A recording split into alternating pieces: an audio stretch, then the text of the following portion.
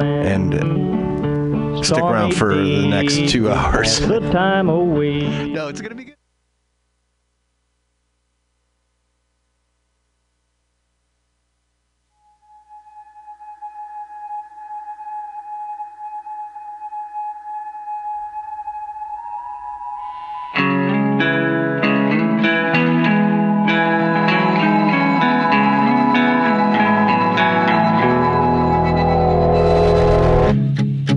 Eyes on the screen, we have all the information now, but what does it mean?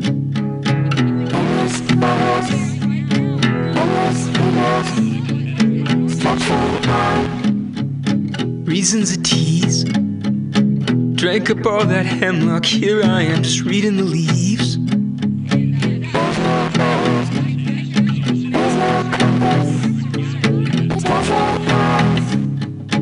Left wondering what happened to the life we lost, that got lost in the living. And all this fiction makes me nervous. Turns out it was blood spill on the canvas. We admire just like some Rorschach painting.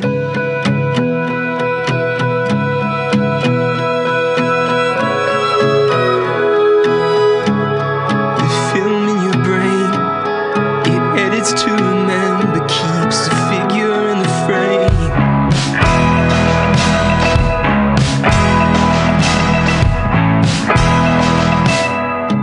It's a sacrificial violence, all those passed over in silence, then cast out with the blame.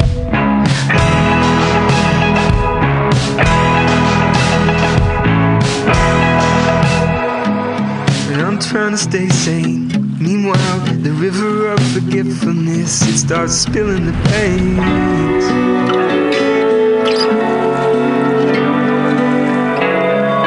Caught in a lie, instead of fessing up, it's truly just crawled out of our heads.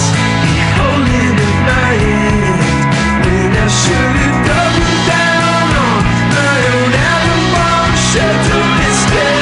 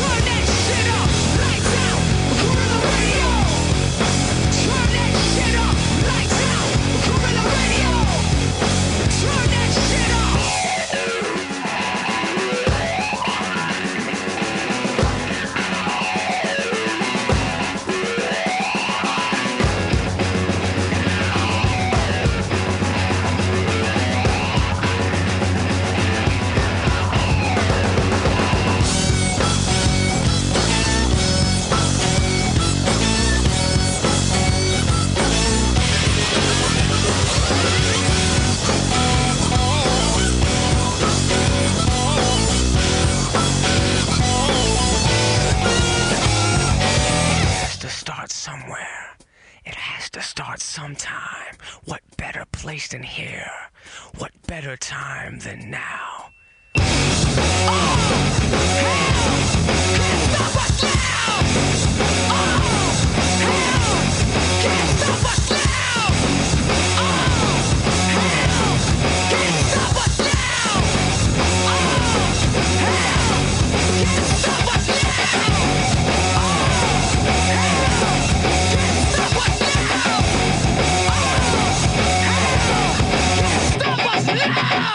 Hello, and welcome to the Weekly Review with Roman. Today, it's Friday, January 12th, 2018. Thank you so much for listening. This is Mutiny Radio. We are here in the Mission District in San Francisco. Thanks for listening. Thought we'd start off the show with some music, and probably playing some more music later on in the program as we get ourselves settled here. Have a great program for folks today. It's a privilege to be joined later on by folks from the Anti-Police Terror Project. They do a lot of amazing work here in the Bay Area and wanting to amplify their voices and get the word out about some events that are happening this weekend. There's some that are starting even today, so please do stay tuned. We'll be speaking with Kat Brooks today at 12:30, so please do stay tuned for that. So I suppose I often start off the show with a rant about the world and how things are and how frustrating it is, and recognizing that so much of it's systemic and understanding how folks end up participating in these systems that are in place. And sometimes I wouldn't necessarily call them fights. I would say arguments or discussions that happen online, and trying to decide how much of one's energy should be spent talking about things online versus in person. And there's so many different ways to have conversations. And then also, how does one use one's energy, and how to be constructive, and then also recognizing emotions. And I'm a pretty emotional person. I'm a very sensitive person. And oftentimes, I pretty much wear my heart on my sleeve all the time. Folks who know me can testify to that. And I am grateful for folks who sometimes can, let's just say perhaps I've avoided certain, I wouldn't necessarily say conflicts, but there are certain times when I've wanted to really act out in anger, in righteous anger for sure. And thinking about long-term goals as well.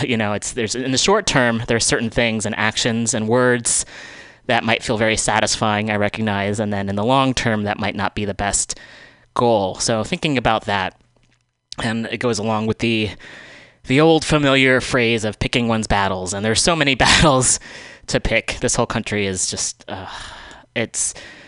to be here at the epicenter, and I often wonder what folks who are living outside the U.S. here, it's being brought up in this country especially. There's this very much this putting this nation somehow above all else in terms of not studying and recognizing what's happening in the rest of the world, and prioritizing what's happening in the rest of the world, as well as this nation's role with the government and the military in terms of what's happening elsewhere. And I've always, for a long time, I've thought of the U.S. as this idea of it's like the high school bully who's super insecure and goes around beating up everyone else because, instead of working on itself. And to be living in this, and how does one change it? And then I get the idea that, you have to change yourself too. And I recognize that. And it's oftentimes hard to change yourself if there's a lot of people who are against you, or the systems that are against you. And when so many folks are working to survive, to support themselves and their families, how can that really happen? And how does one work for the greater good when so often folks are targeted either by the government and by the systems that are in place, and by poverty? I was thinking about that today as well. Just, folks talk a lot about gun violence, and I wish the national discussion could also be about the violence of poverty, and how many people die every year because of poverty. Where's the outrage about that? Especially living in the Bay Area, and in San Francisco in particular, the wealth disparity is just so large, and that's in the process, or the city's in the process of choosing a new mayor. And then folks are very wary about who Ron Conway talks to, as he is representative of the tech industry, and as the politicians that he seems to get under his arm seem to go along with a lot of what he wants, which includes tax breaks for the very wealthy tech companies that have come in, taken land. The workers have taken apartments and houses from people who have lived here for generations. So, and I'm also very much of the opinion that more change happens on the outside rather than on the inside. And I also recognize a diversity of tactics. So for the folks who want to work within the system to change it too, I recognize that. And there's just a lot of ways people can show up. So I also want to acknowledge that. So there's a lot there. There's so much. I oftentimes also think about how much personal information to share on here and also wanting to make it as universal as possible. And it's tough. It's very tough. And I also appreciate folks who are vulnerable and also do open up about what they're going through. And that's one way we can all bond, is to share what we're going through and find out how we can work together, because so many of us are going through a lot of this similar things. I'm angry at a lot of people, situations, ICE agents in particular. I mean, I'm angry, I guess, about the idea of capitalism and that so many folks feel pushed to do jobs that end up harming people. And I also feel like people should take responsibility if your job is, so hearing about the ICE raids, there have been folks, I'm going to take a deep breath so I don't get too worked up about this. I do want to communicate effectively. And I'm also pretty fucking angry, so there's that. The ICE agents went into 7-Elevens on the West Coast this past week, and to me it feels like just Gestapo tactics, going in and separating people from their families, and this idea of just following orders, not even questioning what those orders are, and harming people. And also I find it really important just to keep on emphasizing that these deportations were happening before this year, before last year. They've been happening for a long time. So it's not, in a way, it's nothing new. These are being amped up for sure, and that needs to be paid attention to. And also, these are things that happened under a Democratic president. And until folks can recognize that, we're going to have a lot of trouble if people say, "Oh, we'll just wait and we'll vote new people in." If the people who are voting in are still participating in this system, then that's not going to help us much. Maybe fewer people will be hurt, but people still will be hurt. So that's a problem. Feels good to get that out there. I also wonder how much there's the folks, and I myself am included in this idea of taking action online, whether that's sharing information and having discussions, and also how much can happen outside of that, and really wanting to encourage folks who have the ability to go out to take part, and recognizing that so many people I know are burning out. So really wanting to encourage folks who have not yet participated in some way to participate, whatever that is. And one thing I like to remind folks is that you can just have conversations with people too. If you don't know of any events or actions that are happening near you, plan one. Talk to friends, talk to people who are also on the same page, and think about what you can do. Talk to your neighbors. Get to know your neighbors. Get to know the people you're living around instead of this idea of being very isolated. Think about how people can work together, how we can share information. There's the saying that the opposite of addiction is connection. And how can we stay more connected to each other? There's also just a few ideas I'm throwing out here that I've mentioned before on the show that I think are really crucial. And also the idea of, like, with folks who identify as activists or are in that realm, that idea of how one can talk the talk and does one actually walk the walk. And I myself really want to challenge myself with this idea. I have certain core beliefs, and then how do I actually enact those in my personal life, in my interpersonal connections? I might believe, this is what they want, and this is how do I not let it take over, and how do I actually treat the people in my life as well as I can, and not let the fear of scarcity and all the fear tactics that have been in this culture for such a long time, and all the brainwashing. How do I undo that thinking and that teaching, and even being brought up in a household where I was, honestly, I feel like I was told the truth about how things were and how fucked up things are and how fucked up capitalism is and how unjust history has been and continues to be. Even with that, still there's so much programming through the media, even through public schools, through social interactions, that for me has done a lot of, I think, damage. Just as a lot of internalized hatred, whether it came from being socialized as female and the misogyny, whether it came from internalized homophobia, internalized transphobia.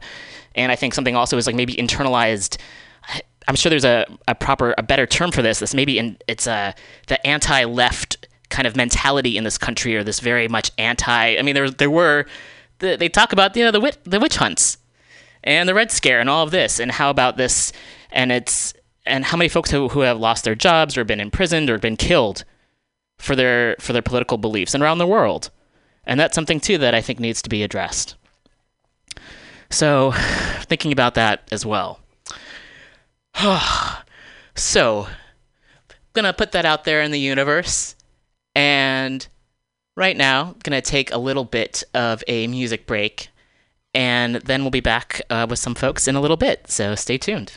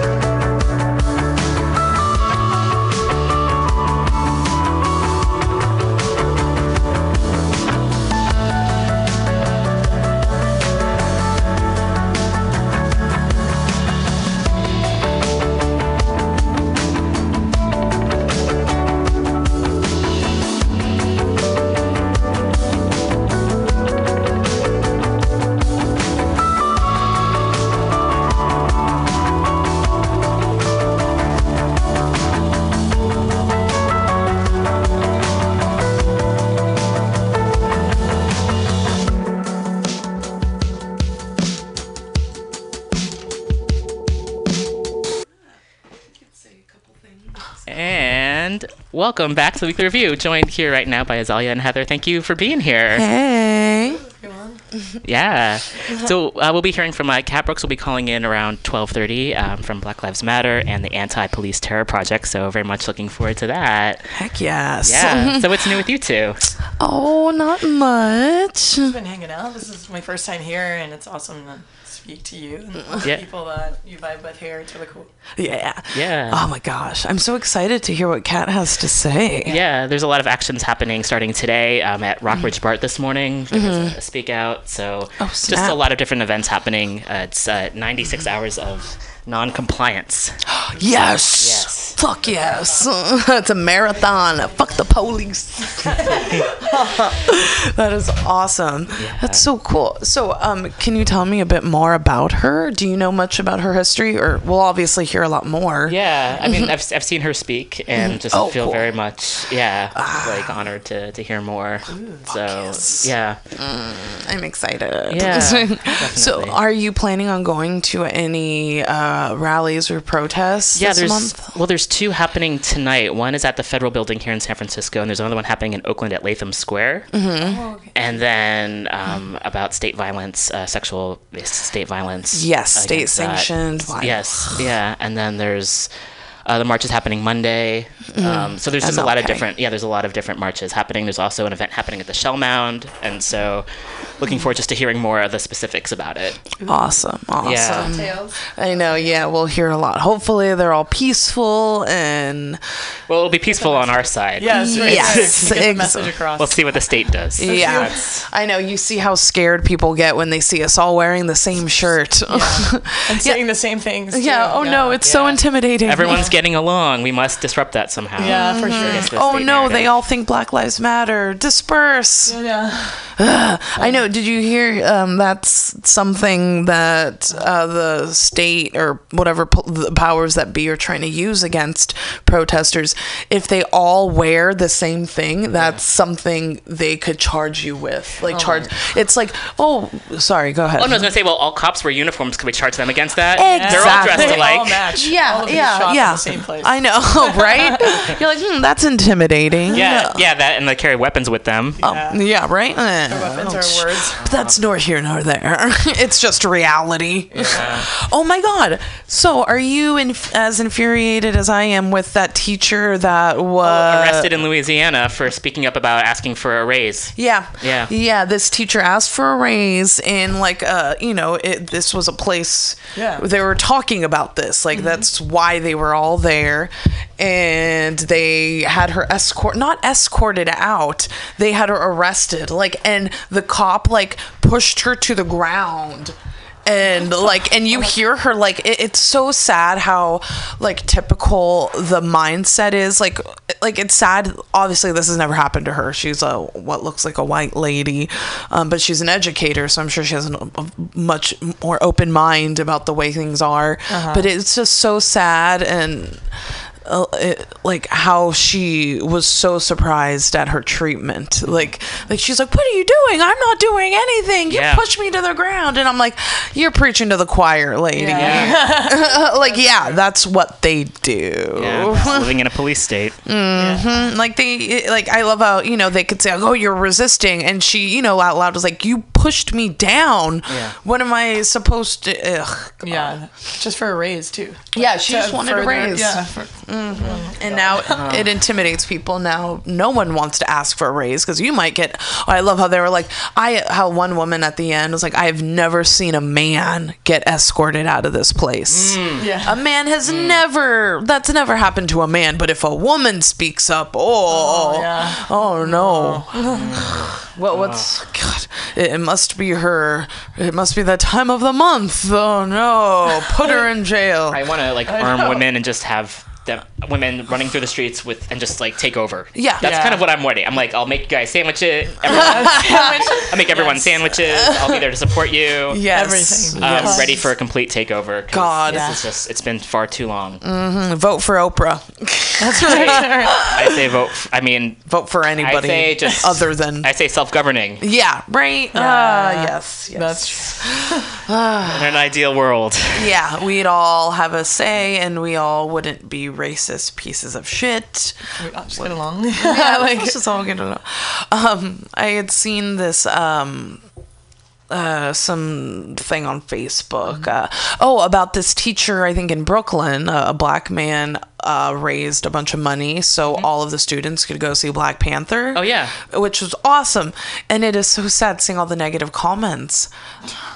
Yeah, what can you say, right? What can you have to say that's negative about this black man wanting to show, kids of color, showing them in a positive light on TV? And so many people were like, oh, don't you think you could have spent that money on this? Or how about you teach them about Martin? Like, what makes you think he hasn't taught them about all this shit? What's wrong with being able to go to a fucking movie for once in your life because you're too poor, or, it's a luxury, and it's awesome and important for kids to see someone that looks like them making a difference. And it was so sad seeing how many people and obviously they were all white people. Of course. Surprise, surprise. Yeah. It's like no matter what people do, they'll find a reason to speak up about it in a negative way. Yeah. Because it makes them uncomfortable, or because it's like, oh, my privilege in the world is being questioned, or even they think it's being questioned. Yeah, they have something bad to say. And it's so sad how many comments were like, can't you let us have this? Just let us have this. Don't say shit. If you have nothing nice to say, don't say anything at all. God, that message apparently didn't get across to everybody. No. God, it's ridiculous. Yeah, I agree. It's infuriating.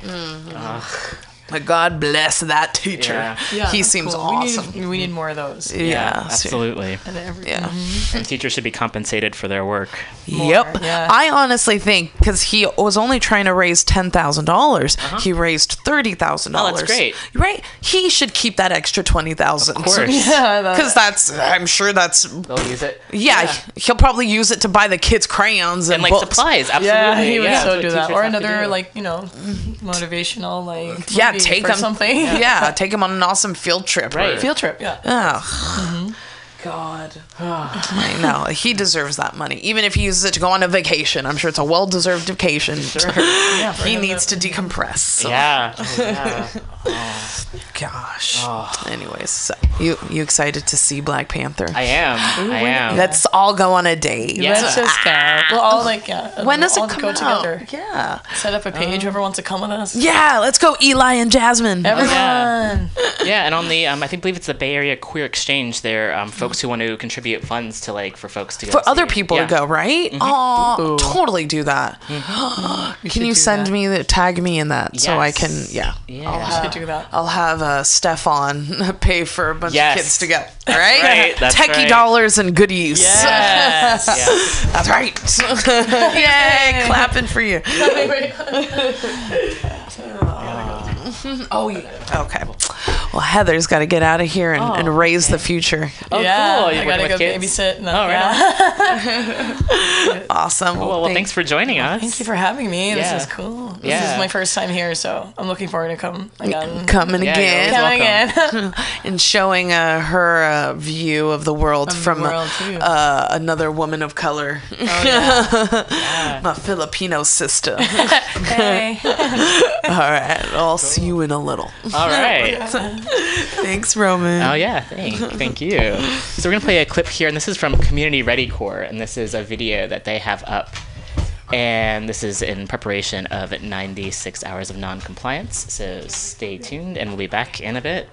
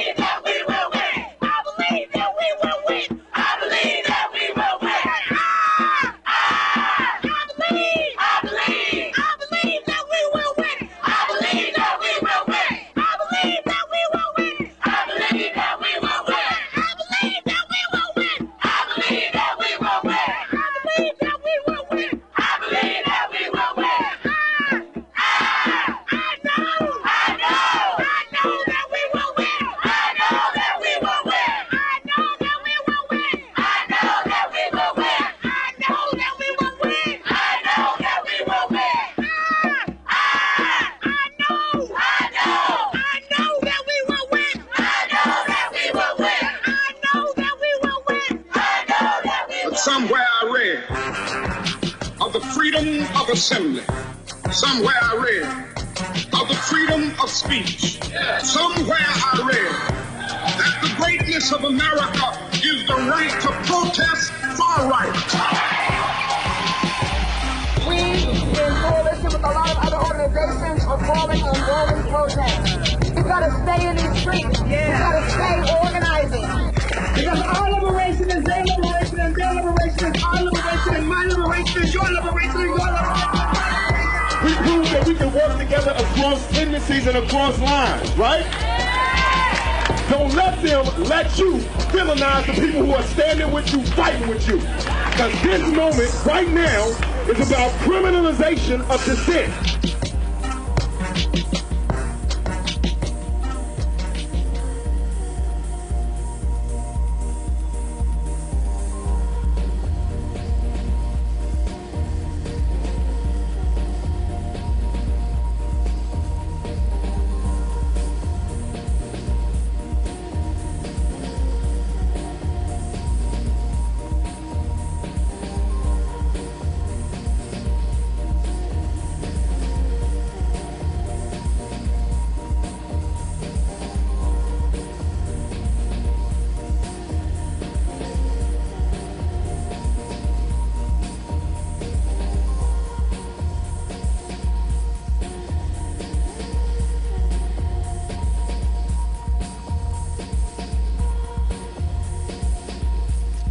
So, please stay tuned, we're going to just chat for a little bit, and in the meantime, I'm going to mention a few things that are coming up that folks can participate in.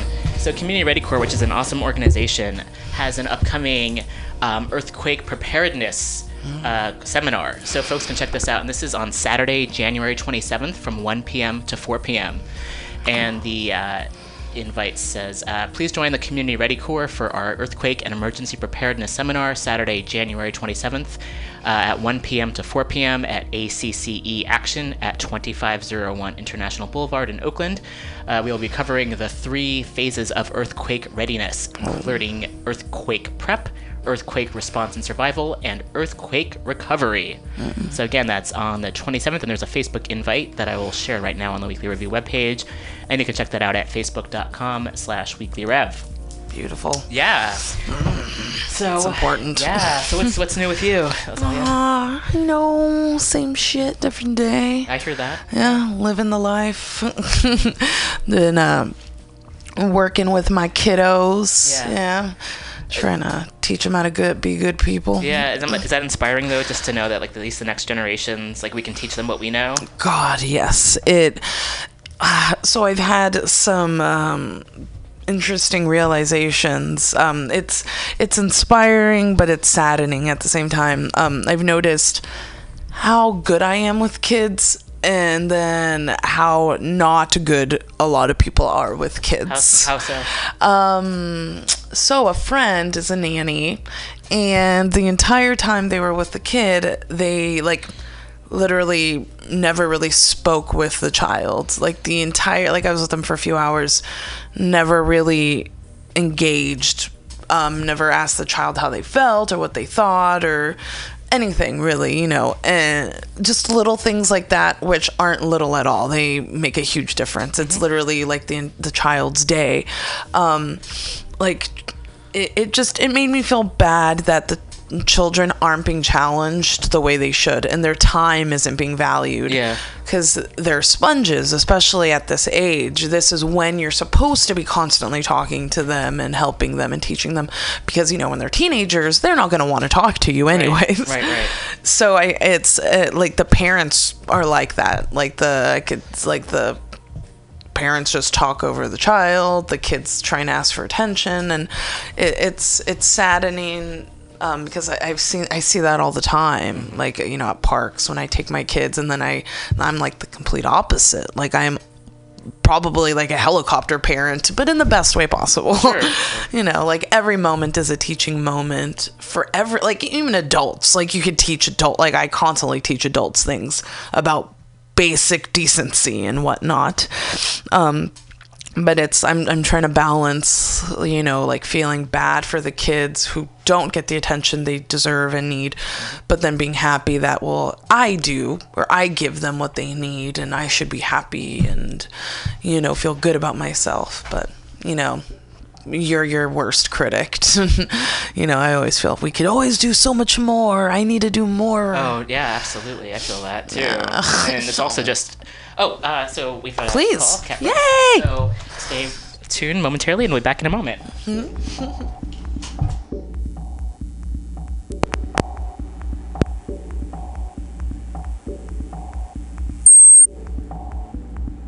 Hello?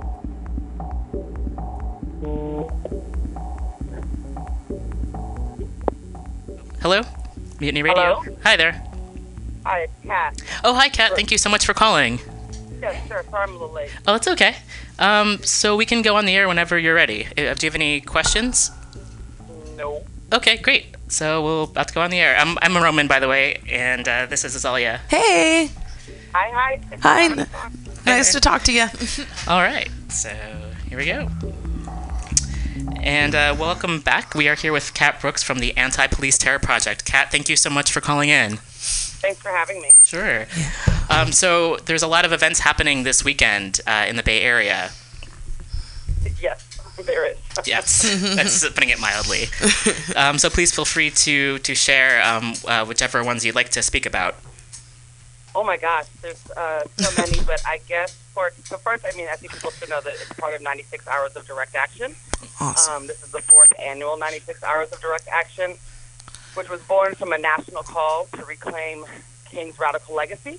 And here has a set of demands that are either a part of work that is ongoing, that we want to highlight, that community is doing, or work that people want to start and launch campaigns that will continue forward. Yes. So today, the first day, is saying no to state-sanctioned violence. Yes. There are several actions that are happening today that are in the process or have already occurred. But there's one today at 4 o'clock at Oscar Grant Plaza, which is 14th and Broadway for folks who don't know, which is a rally against state-sanctioned sexual assault. So folks I'm sure remember the swap case. And then on Monday, a San Francisco Police Department officer was booked into SF County Jail on charges of rape. Yes. And what we know is that sexual assault is the number way that women, and particularly women of color, experience police terror. Yep. That's today, 4 o'clock.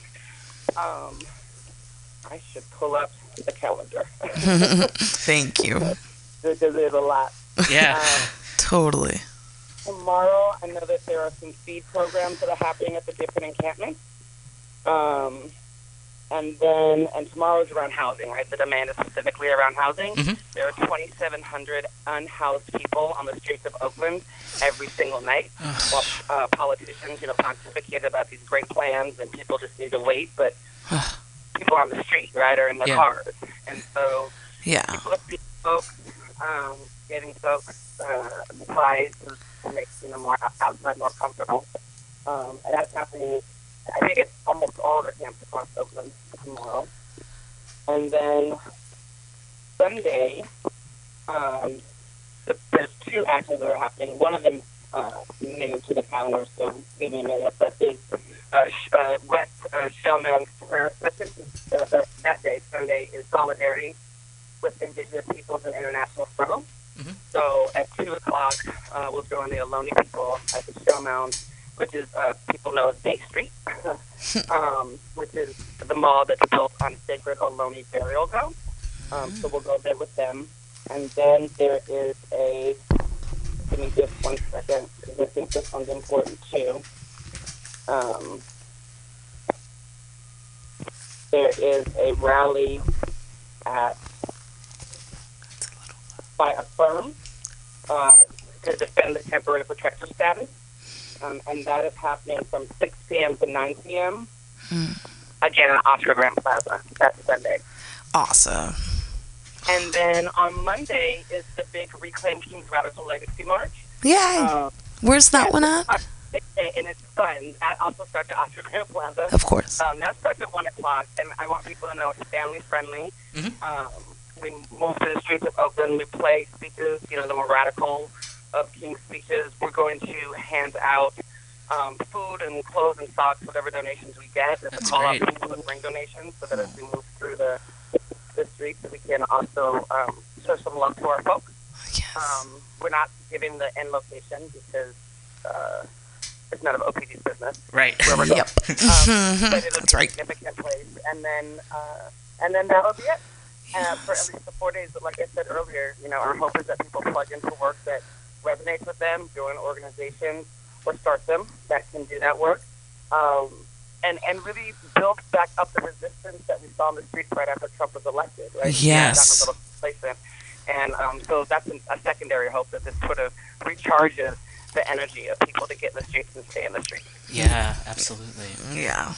Don't just be angry. Do something about it. Get out there. You gotta do something, right? Yeah. You gotta do something.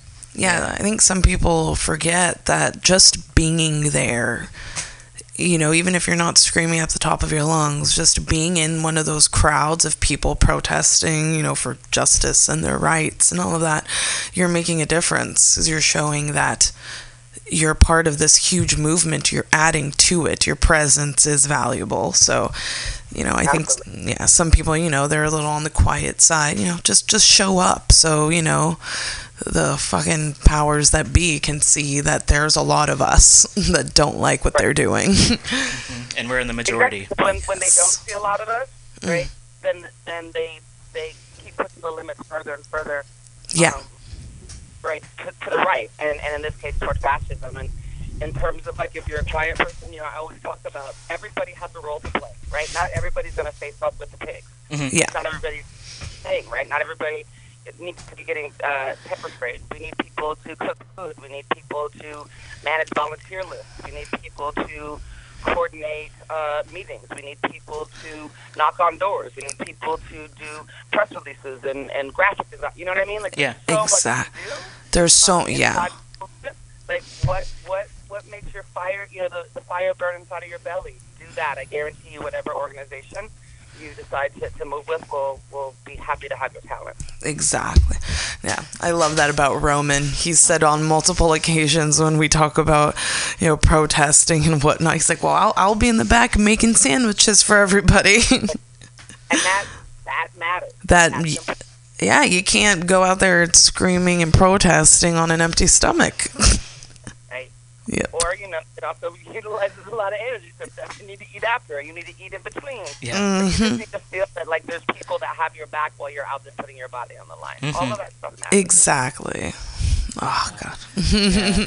And I'm also just really grateful for the Anti-Police Terror Project and all the work that folks there do. So I just wanted to also give that, amplify that organization as well. So just, it's such important work. Yeah, can you tell me a bit more about what you all do?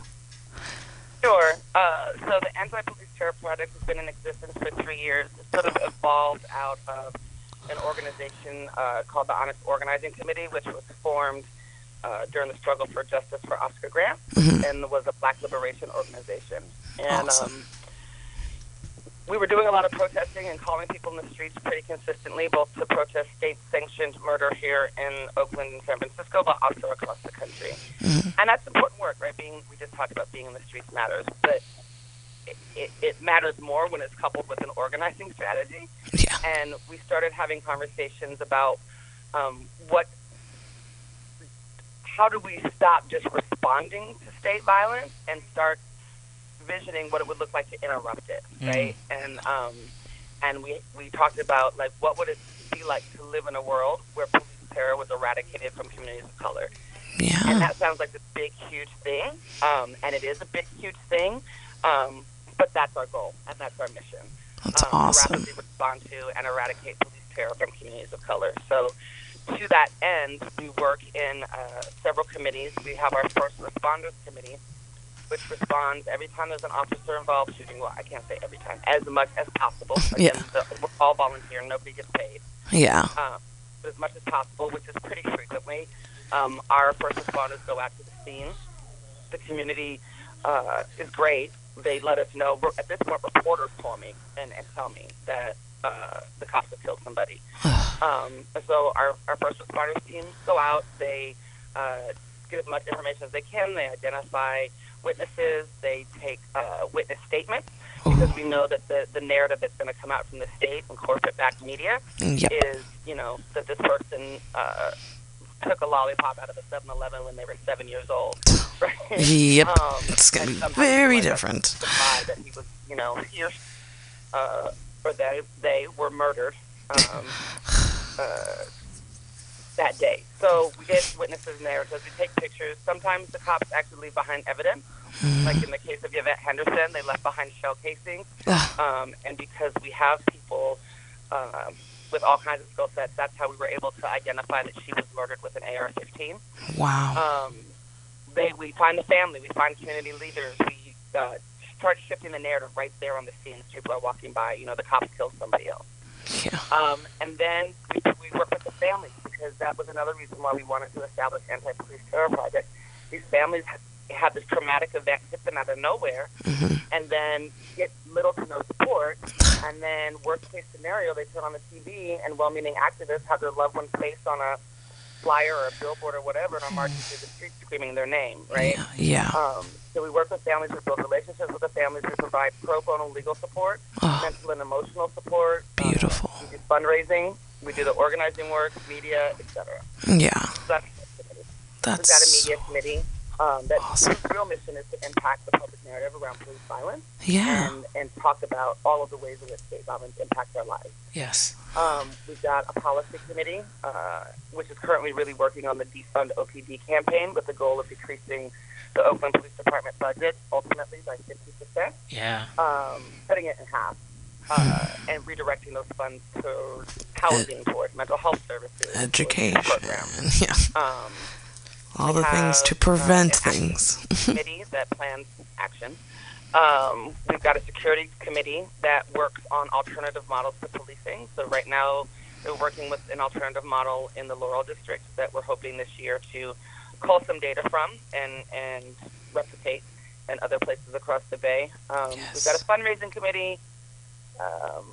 I'm sure I'm missing one, but that's sort of the basics of our work. Our first responders, we have a guide now that's printed and available to people. Yes. We train communities, and we meet once a month, the third Wednesday of every month at 7:30 at Eastside Arts Alliance.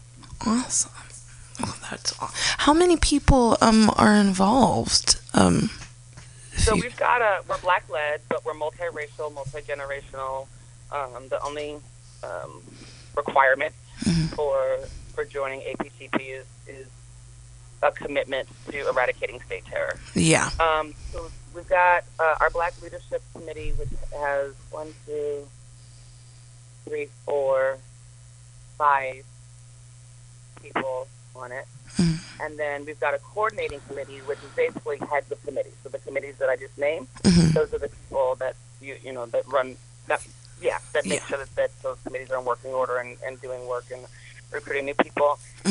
And then we probably in our meetings, I would say, average on a low turnout night, 30 to 40 people. Awesome. I think we reign closer to 80 to 100, 120 yes. every month. That's so great. Of those people, I'd say 40% are regular APTP meeting attenders, and the rest of them are probably folks that, either come to an action or, you know what I mean? Yeah. So just heard of it. We've got a pretty decent base. That is so great. There's lots of work to do, and so for folks that are listening, come get busy with us. Yeah, show support, man. Yes. It's right across the bridge. Yes. And also, if folks want to donate, the website's at antipoliceterrorproject.org. So, so folks, please do donate if you're able. We are completely, like I said, we're not a 501c3. There has been some, interest from more radical foundations this year for the first time ever. It's not big bucks, but it's enough for us to do things like give money to families or pay light bills for people or bail people out of jail or, whatever it is that comes up that's related to state violence. Thank you for what you're doing. What funds are used for, that's what they're used for. Oh, yes.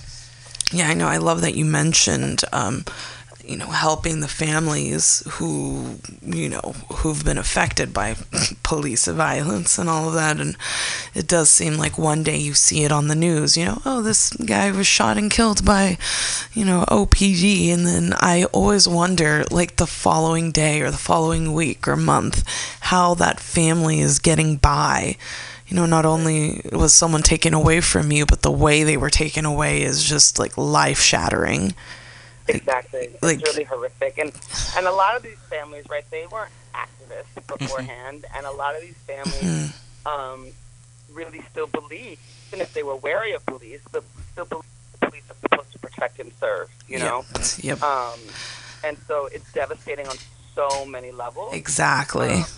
But I also, the other thing that is actually inspiring about this work is the strength of the families, the power of the families, the resilience and the insistence on fighting for justice for their loved ones. I would think, like, if something happened to my daughter, I'd be done, right? Like, I'd probably fall into the model, and that would just be it for me. Check into the psych ward, and it's over. Yeah. But these mothers, in particular, and the fathers too, it's just a beautiful, beautiful thing to watch. God, I can't wait for your next meeting. I'd love to see that.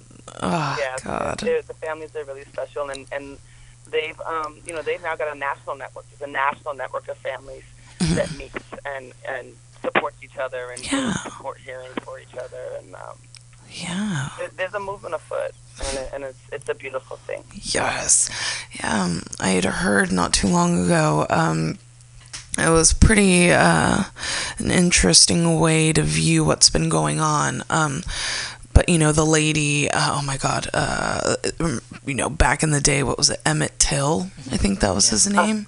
That horrific thing that happened to him, murdered a fucking group of racist Nazi bigots back in the day, and how this woman held that lie for years until she was on her deathbed and finally admitted that she was a fucking snitch. But the view that someone had expressed was that, this was a horrible thing she did, but if it wasn't for her lying, it wouldn't have sparked the civil rights movement, essentially. Like, people seeing... That's absolutely right. The murder of Emmett Till, and specifically, it was yes, she told a lie, but specifically, it was that Emmett Till's mother insisted on an open casket. Exactly. Like, look at what they did. This shit is real. This is not funny. It's that it shocked the country into responding. Yeah. Exactly. It wasn't really her lie, but it was just like the fact that this, it was a really interesting view. Obviously it's fucking terrible what happened, but I was so glad that the world saw this. That's the more people that know, the better. Like I was saying, if that one person who's, in a protest, they don't do anything or say anything, but they will have experienced this and they'll go on and tell somebody about it. And that's like how it starts. You need to spread the word, show them pictures and videos of this awesome protest and the fucking passion. And like, I would bawl if I saw one of these mothers speaking, about their son that was killed by fucking cops. Like, just that strength is so admirable and so moving. And I'm so happy people like that exist. Yeah. It's like, I don't think I would be able to handle if, my brothers or nieces or someone I hold close were to die at the hands of someone who's supposed to protect and serve. Well, that's the lies, that they don't protect and serve. Exactly. Right. That's what it's fucking... That part. You're like, don't believe what you hear. Nothing is real. Especially when it comes from those people who just have dollar signs in their eyes. Thank you for what you do. It's amazing. People say that, but you're an activist. You're active. It says it's our duty to fight for our freedom. Yep, you're doing what we all should be doing. It is our duty to win. Yep, we have no choice but to resist. Want to know more about the actions? They're all up on our Facebook page, Anti-Police Terror Project. There's a detailed list of everything that's happening this weekend. Awesome. What is it? What is it exactly under? The Anti-Police Terror Project, correct? Yeah, and I'll post that under the invite. Yeah. Beautiful. Awesome. Yeah. Oh, well, thank you again so much for sharing this information with us. Thank you for having me on. I appreciate it. Yeah. See you all. All right. Thank you. Take care. All right. Bye. All right. Thanks, Kat. Yeah. So the next, it's she said second or third Wednesday. We'll obviously look it up. Yeah, and there's the Anti-Police Terror Project page on Facebook, and also their website, again, for folks who are able to donate. And they also have the calendar as well. It's antipoliceterrorproject.org. Deep. Yeah. Yeah, the meetings are really inspirational, and there are, as Kat mentioned, so many folks who are involved in different committees, and I think it's really, organizing is just so, It's fucking awesome. So I wanted to know the amount of people. Like, this is a huge thing. And it takes a lot of people, too, when you think about how, like, the state is set up and the system is set up and how many folks are part of the system and how many people are in policing and are in the prison industrial complex and how many people work. We need to organize directly, like, opposed to that. Yeah. And so we need to have the same person power that they have. Yeah, exactly. Kind of use their numbers as a model. Like, if they got that, well, we need double that. Yeah. Please, people, speak up and help. Yeah. We're out here. It's not all just fucking Nazis out there. It is. I would really like. I'm definitely more of an artist, creative type, but I'd love to see the numbers of people that are against the police system and how it's all like. Oh God, I want to know. I really. Oh yeah. I'm sad it would devastate me, but I hope. I mean, there's a lot of people who have been hurt and have families, hurt by police violence throughout history. Yeah. So, and I think now that there's communities online, it's easier for folks to connect with one another and to put it out there. Yeah. And that's, I guess, I am very critical of technology and social media a lot of the time, as it can be. It's like sometimes we see like the worst of humanity, and on the opposite end, it's a way for folks who might have thought they were alone in certain ways with either experiences or identities to now be like, oh, I'm not alone in this. Yeah. And I think about like even, I know Reddit's like complicated and it has issues. There is like a subreddit called Bad Cop No Donut.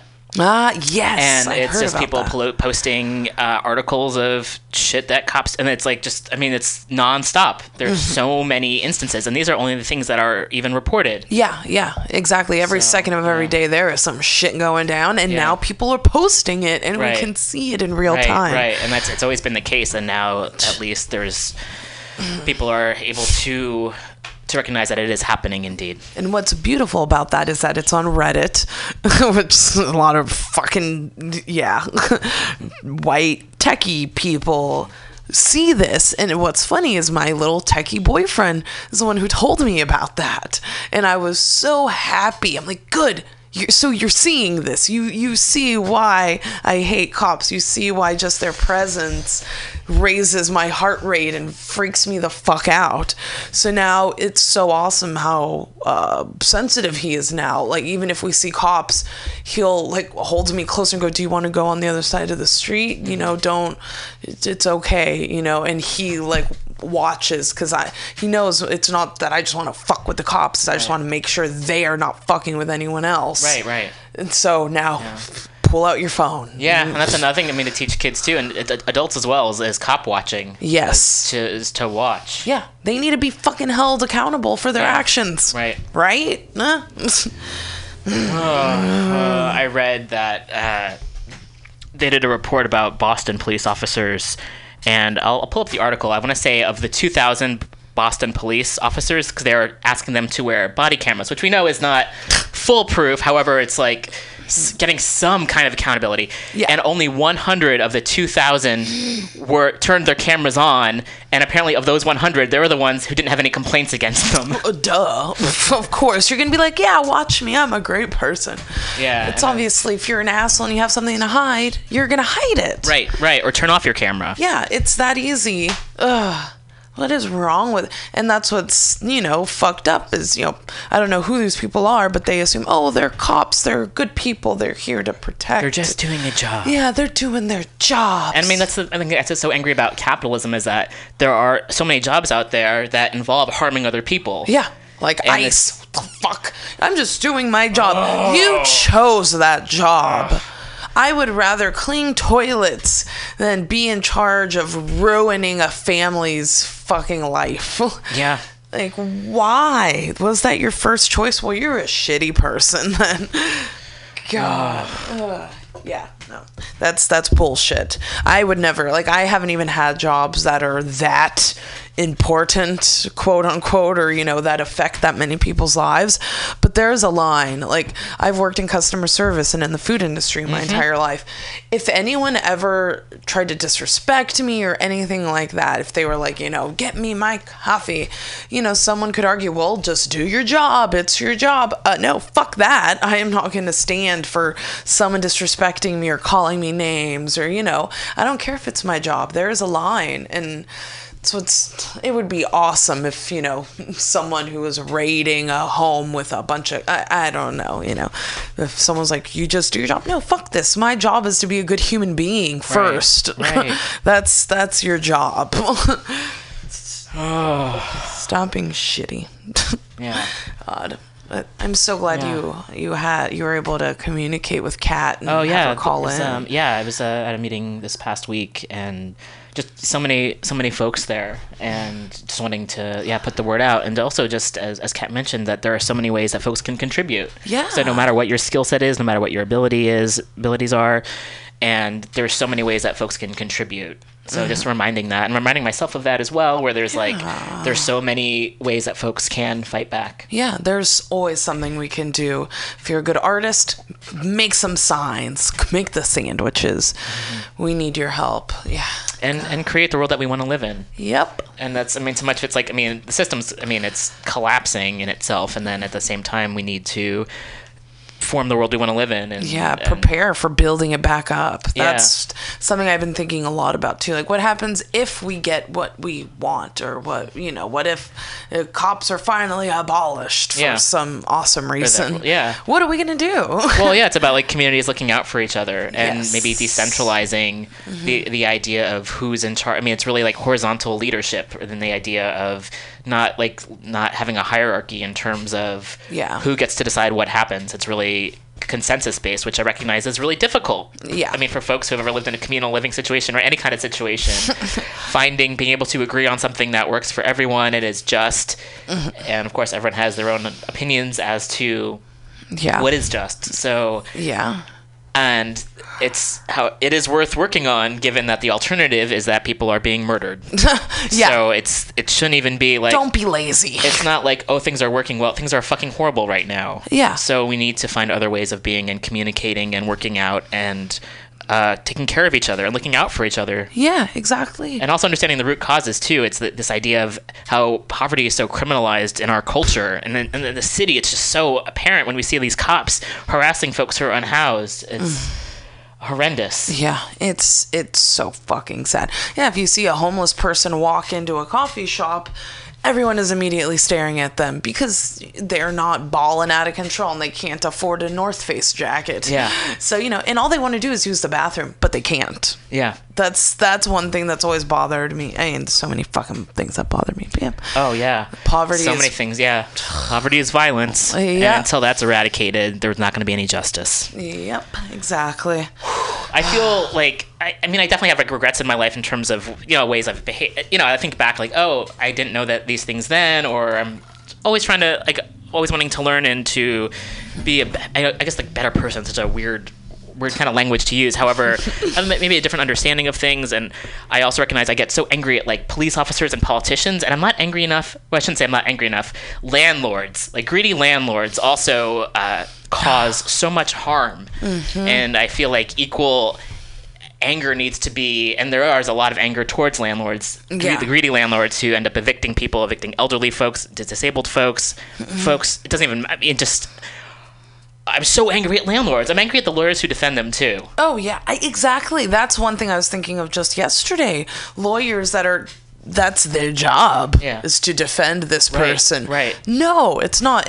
And what's interesting, the landlords are like privatized too. No one knows exactly who this is, but they have so much fucking power. Yeah. And it's so sad that they can make such an awesome difference. But yeah, let's see. Oh, so we have another phone call? Yeah. I gotta step out soon, too. Hello, welcome to Mutiny Radio. How's it going? Hi, I was calling about one of the actions for the 96 Hours weekend. Yay. It's happening in San Francisco tonight on defending Durham. Oh, yes, thank you. Tell us more. Hello? So are you able to take the call right now? Oh, yes, we're on the air. Yeah. Tell us. Tonight we're having an action at the San Francisco Federal Building, the one on 7th Street and Mission, as part of the 96 Hours of Action to reclaim MLK. Beautiful. The action is related to the comrades in Durham who toppled that Confederate statue back in August. And they actually had a wonderful victory yesterday. There were 8 of them up on felony charges for toppling the statue. And the felony charges were dropped yesterday. That's great. But they're still going to be facing misdemeanor conspiracy charges and have a trial date for that set for January 19th. So the event tonight at the Federal Building in San Francisco is we're with the help of Resistance SF, we're doing a big projection on the building with some graphics from the Defend Durham, and we're going to be showing the video of the toppling of the statue, and also some memes from the APTP demands for the 96 hours. And we'll be having kind of a noise demonstration at the same time where we'll just have some good sounds, some good progressive music, and we're asking people to bring instruments or noisemakers and do a little chanting and stuff, but we call it a noise demo. It's just going to be a spirited action around the projection. Awesome. So it's going to be at 5:30 tonight at 7th and Mission at the Federal Building there. Awesome. Heck yeah, thank you. That's awesome. The conspiracy to initiate justice. Oh, no.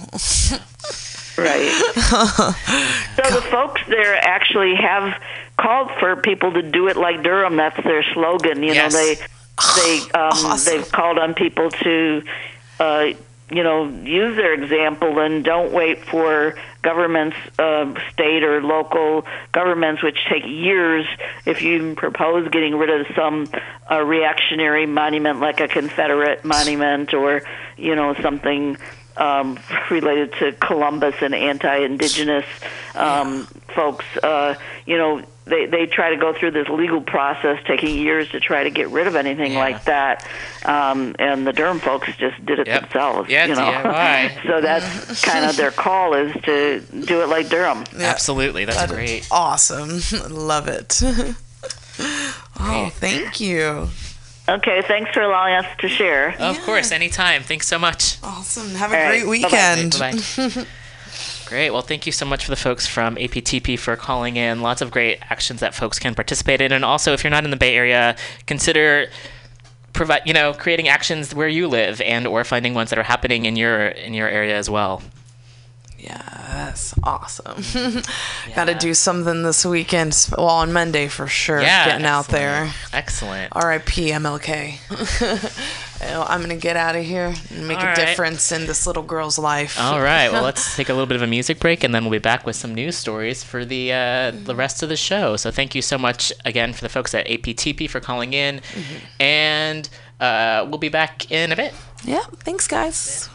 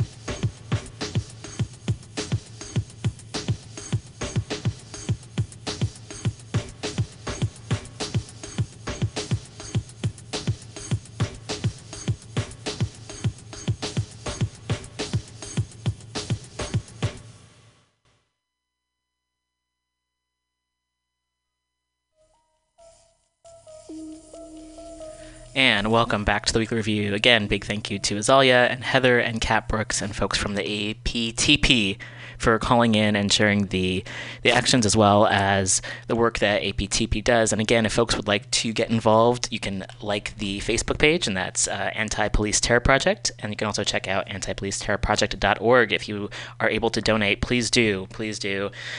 Many ways to help support the organization, and many events happening this weekend, so please do check those out as well. And the website also has a list of, if you go to the Facebook page, also a list of the events that are happening starting today and going on through Monday. So, folks seem to I don't, that, those few seconds, that the noise I made, the sound I made, is how I feel about Democrats in general, just yeah. So recently there was a bill to not only reauthorize, but to expand unconstitutional NSA spying. And guess what happened? It passed. I know listeners are shocked that our representatives would sell us out like that. I hope you're sitting down and you're able to go to therapy this week and talk about it and how So that's what happened. And of course, Grossy Pelosi was one of those folks who decided that was an okay thing to do. There's an article right up in Medium as well as in the Intercept, blah, blah, blah. It's 118, and I forget what words are. Glenn Greenwald also wrote up about that as well. So Democrats were also some of the folks who voted in favor of this. They want to spy on us even more. And I recognize some people are like, well, don't we already share everything online? Yeah, a lot of us do. And also, this is kind of even overstepping more than they already do. They're already like, it's just, no. You can't go ahead and be like, oh, this president's so terrible, and then go ahead and vote for something that they are in support of. How is that standing up against them? I don't get it. In the article in Medium that came out, the House of Representatives just voted 256 to 164, so it wasn't even close. Granted, there are some folks who voted against it. However, 256 to 164.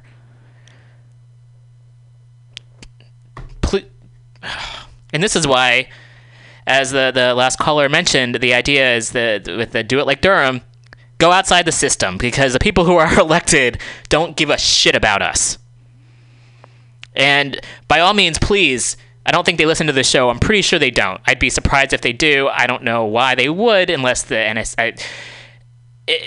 prove me wrong. That's the whole thing. I would love to be proven wrong and to live in a just society. My ego, it's not worth it. If I wake up tomorrow and I'm like, oh my gosh, I've been wrong about the state being terrible and all these things, I would love that. If that meant that everyone was safe and taken care of, my ego could use that bruising. Oh, I've been wrong for this entire time I've been doing the show. I've been wrong in terms of how I think about the world and blah, blah, blah, and criticizing people in positions of power. Go ahead, prove me wrong. I would love it. I would invite people in positions of power to actually look out for the people that they're supposed to represent. I would love that. To wake up tomorrow and be wrong. That would be nice. That would be really nice. I'd be grateful if that were to happen. In the meantime, the House of Representatives just voted 256 to 164 to pass S-139, which reauthorizes the U.S. government's mass spying powers under Section 702 of the FISA Amendments Act. They also voted down an amendment that attempted to fix the worst parts of the bill and limit domestic spying on American citizens. The bill heads to the Senate this Tuesday, and we only need 41 senators to stop the vote. A bipartisan group of senators are already threatening to filibuster, as it does not include the Fourth Amendment protections for innocent Americans. Contact your senators right now. So if you're into that whole thing, contact your senators right now by texting FREEDOM to 384-387. Tell them to vote no on cloture and no on S-139. These are the House representatives, both Democrats and Republicans, because they like fucking us over on both sides, who voted in support of reauthorizing and expanding NSA surveillance. And there's a lot of them. There's hundreds of them. So I'm not going to read all their names. But check out the Medium article, and it's posted on our Weekly Review webpage at Weekly Review. It's not that Weekly Review. It's at facebook.com/Weekly Review. Speaking of which, if you support this show, listen to it. We had 11,000 downloads in December. I don't know who these people are. Thank you for listening, though. I'm grateful for that. That's awesome. Please do help spread the word. And also, this is a love Labor of Love. Love of labor, labor of love. All of the above. There's also a show called Labor of Love here on Mutiny Radio. Check that out. I believe it's on Saturdays. Love and Labor, it's called. I believe. Apologies. Okay. I've been doing this show now since 2013, and it's a labor of love. So in order to help with the rental fees here, we're almost at our goal to cover the rental fees. If you have a few bucks, if you can donate it, that would be super awesome. We have a Patreon set up, and that's at patreon.com/weeklyrev. If you even donate $1, I won't say even. If you donate $1 a month, that's awesome. I almost appreciate that more. $1 a month. That would be great. Help us reach our goal of $100 a month to fully cover the rental costs, to put on this show, to be able to talk to folks, share information while we still have it. The idea of free speech, while we're able to share this information. Please, it would be really helpful until we can live in a world without the idea of currency and how fucked up, not the idea of currency, you know what I mean. You get it. The idea that we don't need capital to exist. Maybe that's better. It would be super helpful. I'd appreciate it. It would make me feel very, really good. Thanks. There we go. I'm getting a little bit better at marketing. No, am I? Yes. Asking for help. Asking for what one needs. Yeah, we do need funding. We do. Help cover the rental costs of the studio. That would be great.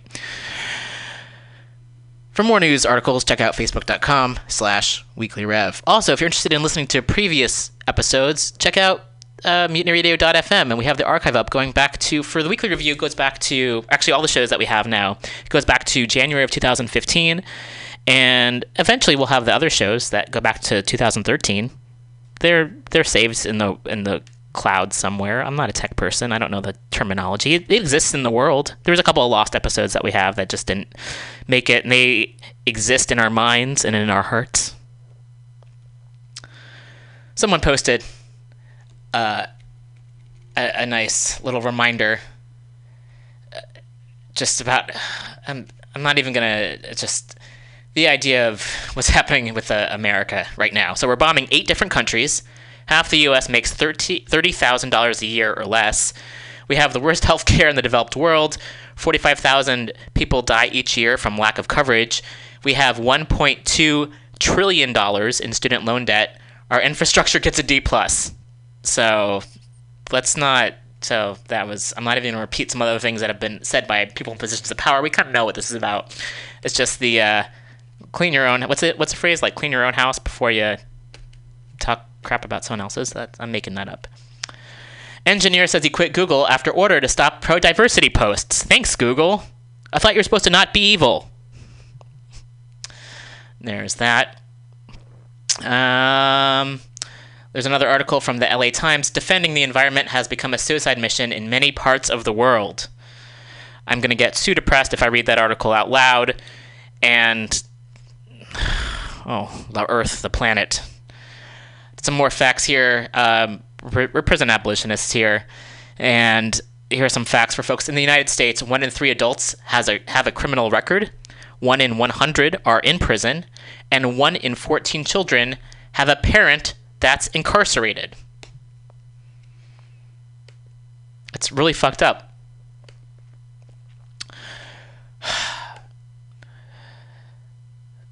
Speaking of prisons and how fucked up they are, and there's so many ways they're fucked up and reasons that they're fucked up. Think Progress has an article. A new program in New York is severely restricting the books available to people in prison. It's not enough to separate people from their families and to demand free or low-cost labor from them. You also have to they're also restricting what people can fucking read. The first 5 vendors combined offered just 77 books. 24 were coloring books. And Addie Baird wrote this article. It came out on January 8th, again from Think Progress. A new program in New York is severely restricting the books available to people in prison. Directive 4911A. Who the fuck comes up? I'm ready to burn it all down. Which was, but there'll be another article I'll be getting into in a little bit that's a little bit more proactive instead of me sitting here being angry. Directive 4911A, which was issued last month, currently applies to 3 prisons in the state and could be expanded to every facility in New York. The plan limits packages that incarcerated people in New York State prisons can receive to items purchased from 6 vendors, with 2 more expected to be added. A move the state's Department of Corrections and Community Supervision claims will enhance the safety and security of correctional facilities through a more controlled inmate package program. Fuck them. I don't have enough words of anger towards the people. Okay. The first 5 vendors combined offer just 5 romance novels, 14 religious texts. Well, of course they have religious texts. 24 drawing or coloring books, 21 puzzle books, 11 how-to books, 1 dictionary, and 1 thesaurus. Last week, the state appeared to add a 6th vendor, but the full catalog doesn't appear to be available to people in prison in the state, and the governor's office did not respond to questions about the addition. One group, the Books Through Bars Collective, has been working to raise red flags about the directive's unintended consequences. For more than 20 years, Books Through Bars has been sending books to people in prison in 40 states at no charge. Incarcerated people and their families can write to Books Through Bars to request any book on any topic, and the all-volunteer organization sends 600 packages every month fulfilling those requests. The 4911A directive would mean that people in prison would have, as Books Through Bars wrote in a statement objecting to the policy before the 6th vendor was added, no Jane Austen, Ernest Hemingway, Maya Angelou, or other literature that helps people connect with what it means to be human. No texts that help provide skills essential to finding and maintaining work after release from prison. No books about health, about history, about almost anything inside or outside the prison walls. This draconian restriction closes off so much of the world to thousands of people. Amy Peterson, a Books Through Bars member, told Think Progress Monday that a man once wrote the group to say the books they provided to him made it possible for him to learn English, a skill that greatly increased his job prospects upon release. Other people in prison have asked Books Through Bars for books about business. That would no longer be possible should 4911A become the statewide policy. Peterson also said that in more than 2 decades of work, Books Through Bars has never had an instance of someone finding contraband in a book they've provided and never heard of any of their packages being a safety issue.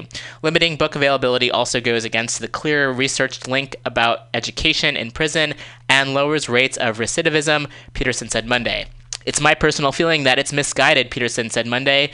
This provision wasn't well thought out. But then again, neither are fucking prisons. That's my own opinion. Now families have to order from these catalogs. Being forced to order from the approved vendors is another red flag for Books Through Bars. As Peterson noted, many people in prison and their families face financial challenges. And even if the directive allowed for a more expansive library, the move forces families to purchase books for their loved ones, while Books Through Bars can and will provide them for free. Books aren't the only thing limited by the new directive. It also means that people in prison will not be allowed packages of fresh produce. Their visitors will no longer be allowed to bring gifts, and, as Books Through Bars put in their statement, small businesses are dismissed in favor of exploitative prison industry businesses. Peterson said Monday that she thinks the new directive comes from the same line of thinking that produced the state's TV facilities, which are fucking horrible. 9 facilities in the state are considered TV facilities where incarcerated people, because there is access to television, are restricted to just 2 food packages per year. Until now, books have been an exception to this TV facility rule. Governor Andrew Cuomo, who has been floated as a possible Democratic presidential candidate in 2020, because of course he has, referred Think Progress to his administration's Department of Corrections and Community Supervision, DOCCS, for comment. His office did not answer questions about whether the governor supports the new restrictive directive and whether he thinks Books Through Bars' criticisms of the pilot program are valid. I can fucking answer. I'm not an elected official. It probably will never be. I think it's fucking bullshit. That's my quote. You can quote me on that. It's bullshit. It's fucked up.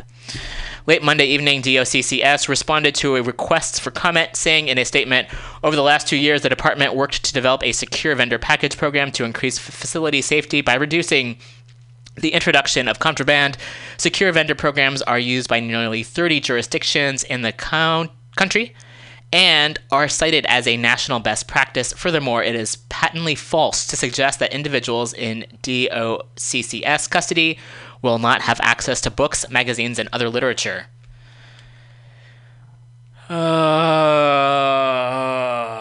And correction. This headline okay, so the headline of the article has been updated to correct the number of books allowed inside New York State prisons. An earlier version stated that the number was 98. The correct total is 77. Prisons suck. They need to be abolished. The end. Okay. I think it's time for a music break, because that's going to cheer us all up, isn't it? Maybe. Music's great. Music's fun. I like it. I was playing some Aphex Twin earlier, Rage Against the Machine earlier as well, and opened up the show with a song called Rorschach by a band called Typhoon. There's a good public radio station I like to listen to called The Current that's out of Minneapolis, and I hear music on there that I hadn't heard before. It's always good to be exposed to new music, and I'd go through a phase sometimes if I was listening to it, and I hadn't heard it before. The nice thing about listening online is that they show the name of the artist and the name of the song, and so what I would do is I would do a screen capture of the name of the artist and the song, and then I'd go back and listen to it, and I have a backlog of songs I'd forgotten about in a way, and that was one of the songs I heard it at some point in the past. I'd forgotten about it, and I was looking on my computer for music to play today, and I was like, oh yeah, that's a good song. Let me listen to that again. That sounds good. So wanting to share that with folks as well. Also heard a song by Tycho, and that's Tycho. Am I pronouncing that correctly? I hope so. I recognize I mispronounce things in my life and on the show. Apologies for that. And working to do better. Okay. So, how about some more music? Yeah? Does that sound good to people? There's another song, and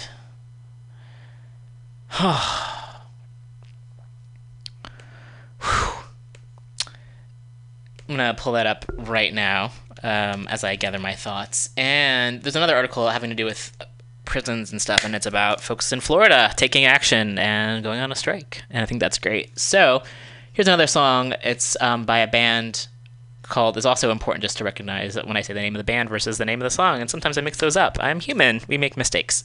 The band's called Now Now, and the song is called Thread. And I like I'll talk about it afterwards. Find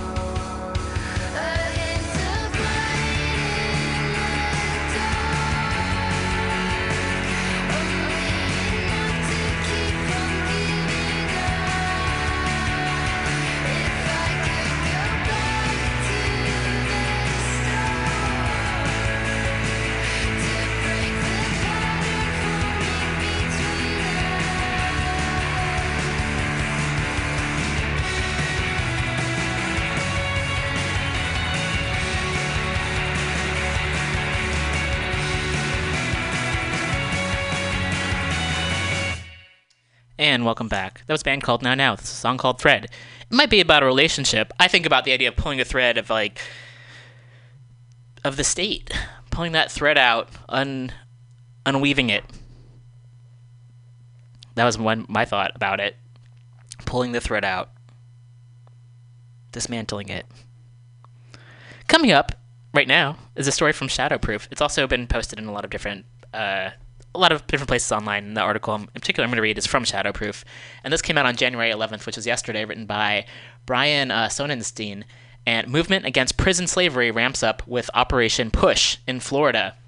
Incarcerated individuals in Florida announced they will resist their exploitation and abuse with an ongoing nonviolent protest called Operation Push. Organizers believe thousands across 8 prisons will wage economic protest beginning January 15th, Martin Luther King Jr. Day. For no less than 1 month, they will refuse to work in the kitchen, the laundry, on farms, in maintenance, or in other jobs upon which the prison depend to function. They will boycott products and services, forego phone calls and the canteen, and engage in other activities to disrupt the prison economy. One incarcerated organizer said the goal is to get what we deserve from our government. Due to the high risk of retaliation for organizing Operation Push, this prisoner spoke anonymously and will be henceforth referred to as John. They use wordplay and deceive the public about what really goes inside the system. Inside the system, John said. We want to expose those things, as well as make changes that will benefit us as inmates and also society at large. A manifesto for Operation Push declares they will not stop until the injustice we see facing prisoners within the Florida system is resolved. There are 3 core demands: fair monetary compensation for prison labor, an end to price gouging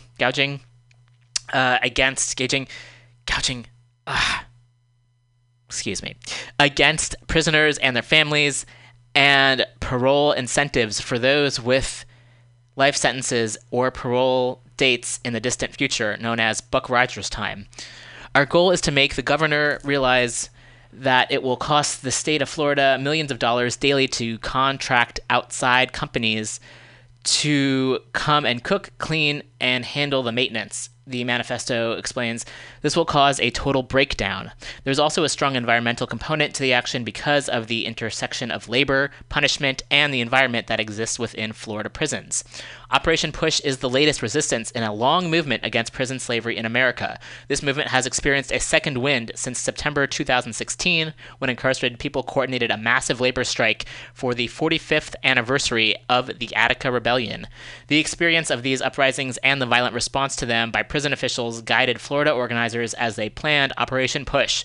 I joined this action because I have been subject to the system and I see all the flaws and I see all people being destroyed from the lack of knowledge, a lack of opportunity, John said. I want to organize for change so that I can help to do whatever I can. The demands. The first demand of Operation Push is to end prison slavery.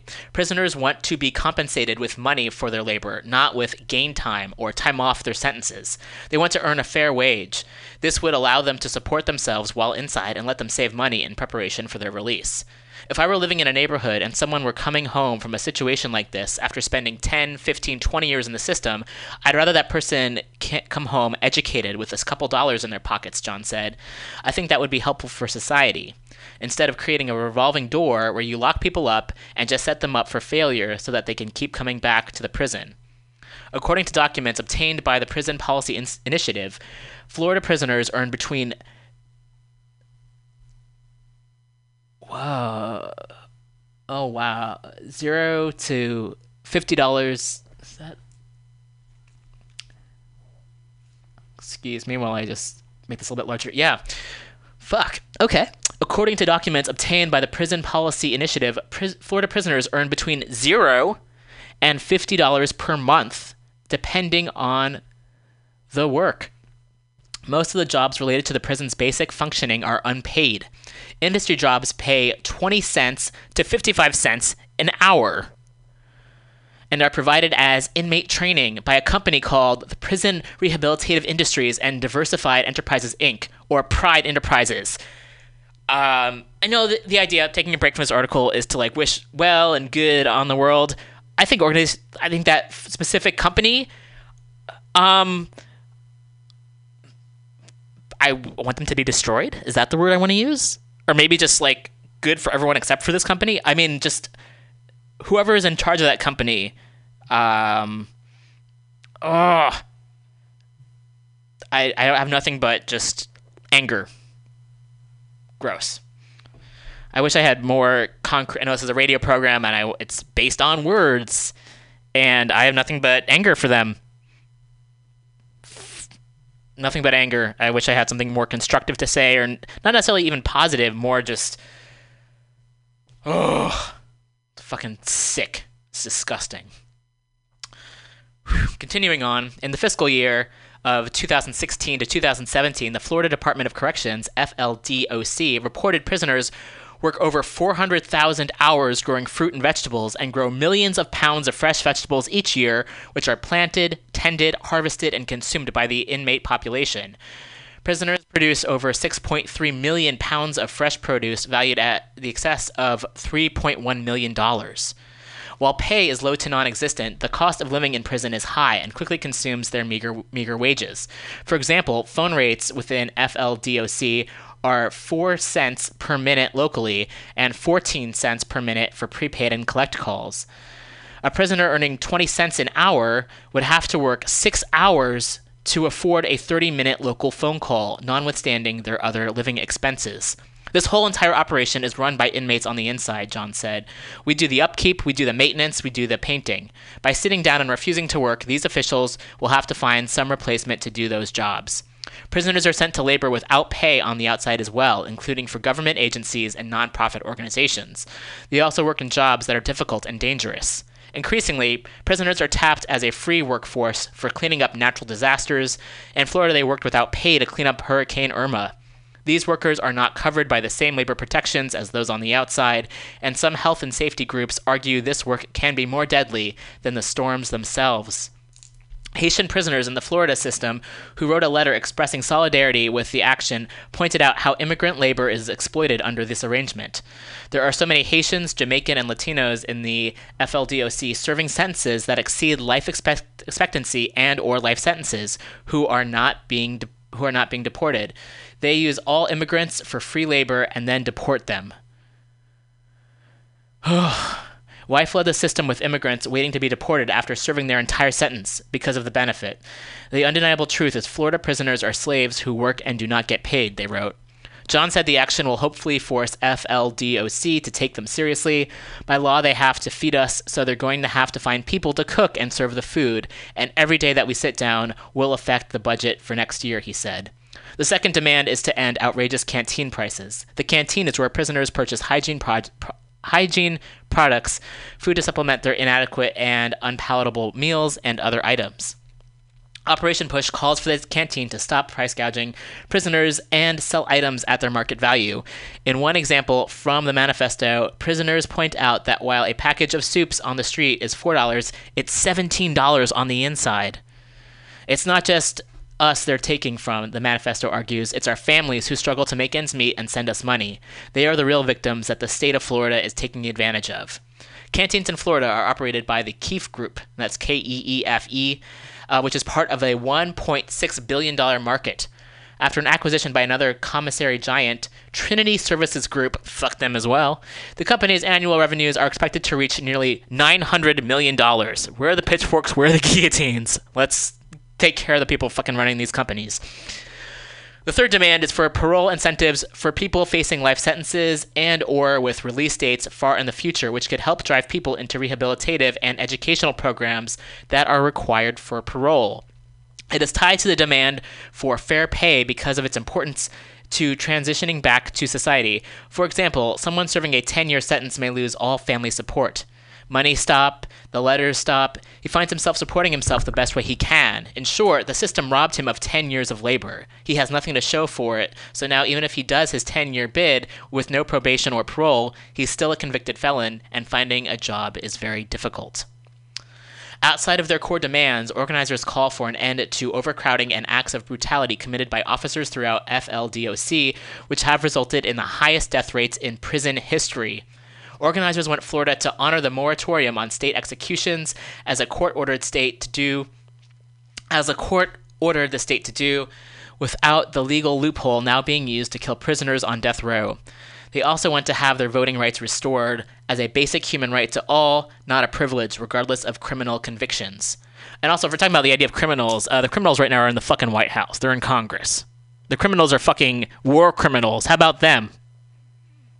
Excuse me. Okay.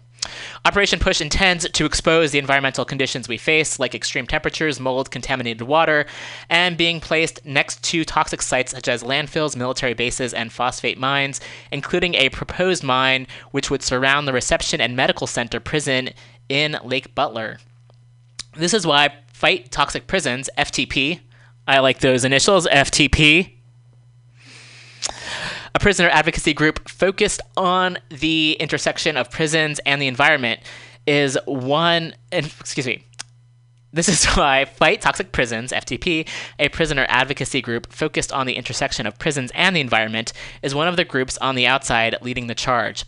FTP organizer Panagiotis Solkis told Shadowproof there is an abundance of underreported issues where prisoners were affected by environmental issues as well as prisons themselves affecting the surrounding environment. Those incarcerated in Florida's coastal prisons and jails have had to live with and labor through the environmental dangers associated with climate change, like sea level rise, extreme heat, poor water quality, and devastating natural disasters such as hurricanes. There's a symbolism to that reality. Excuse me. There's a symbolism to that, really. That prisoners are viewed as almost like a subhuman class, Solkis said.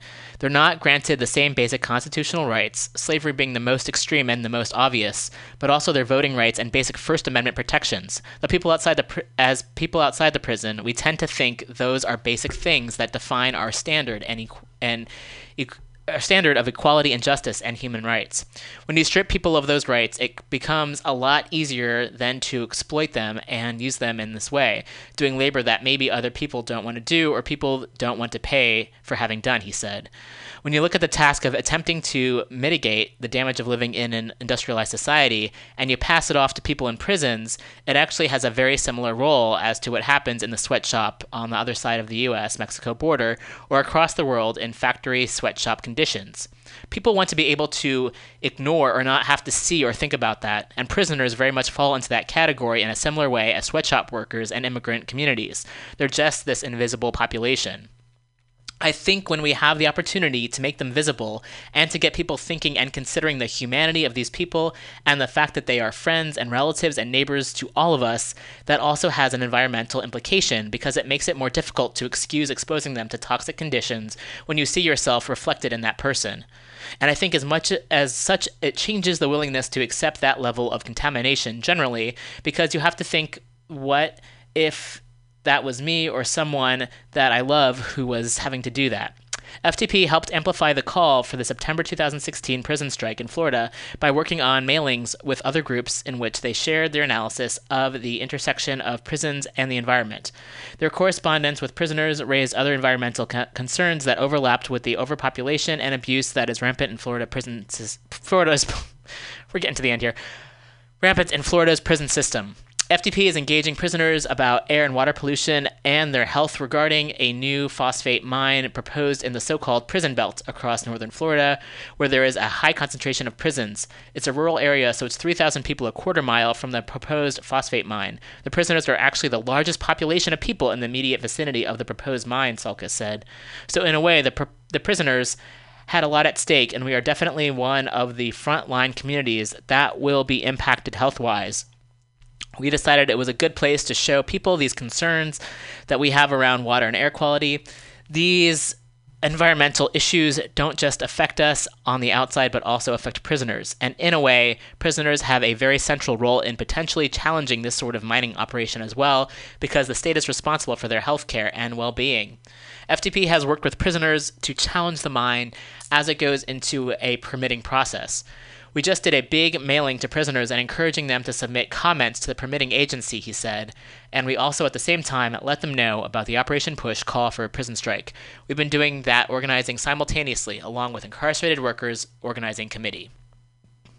So the article goes on a little bit longer, and you can check this out again at shadowproof.com. It's a really lengthy article, lots of information there, and so folks want to finish up reading it, you can check it out And again, at shadowproof.com. And at the bottom it says, Jared Ware contributed reporting to this piece. I think it's time to wrap up the show. We've said a lot, talked to a lot of great folks. Again, big thank you to the Anti-Police Terror Project. Thank you to Kat Brooks for calling in. There are a lot of events happening starting today, going on through the weekend. So again, please do check out the Anti-Police Terror Project on Facebook, as well as their website. Please donate if you're able. Come to meetings. There are many ways folks can participate. Thank you so much for listening to the show. This is Roman. Thanks to Azalea and Heather for being here as well. Thank you for the listeners and for folks who support the show. There are many people who help support the show through listening, through funding, through getting the word out. Please, any way you can. It's great. Coming up next is Women's Magazine with Global Val, followed by the Common Thread Collective. There are lots of things happening in the world. I'm running out of words. I'm not running out. I'm just kind of tired of talking. And I've been talking a lot. And start off the day with some coffee, which is probably why I'm talking so fast. There's a lot of things to say. So again, thanks folks for listening. Thank you for doing what you're doing in the world. Being kind, sharing information, living, etc. Gonna end with a song. The band Wolf Parade's gonna be in town this week in San Francisco and in Berkeley, and they have a song called "Build Another World," and I like that idea about building another world, and I feel like that's a good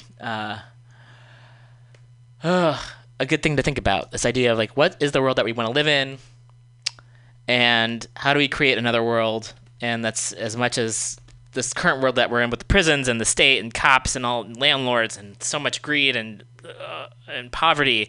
How do we create a world that's sustainable and that's just for people? And yeah, here's to living in that world. Here's to creating the world that we want to live in. So stay tuned, and we'll be just getting a little bit delirious here, and that'll be up in a moment as I continue talking here. We build another world. We built another world, past tense, so maybe in the future. And for folks in the future listening to this, how is the world working out? Let's build another world.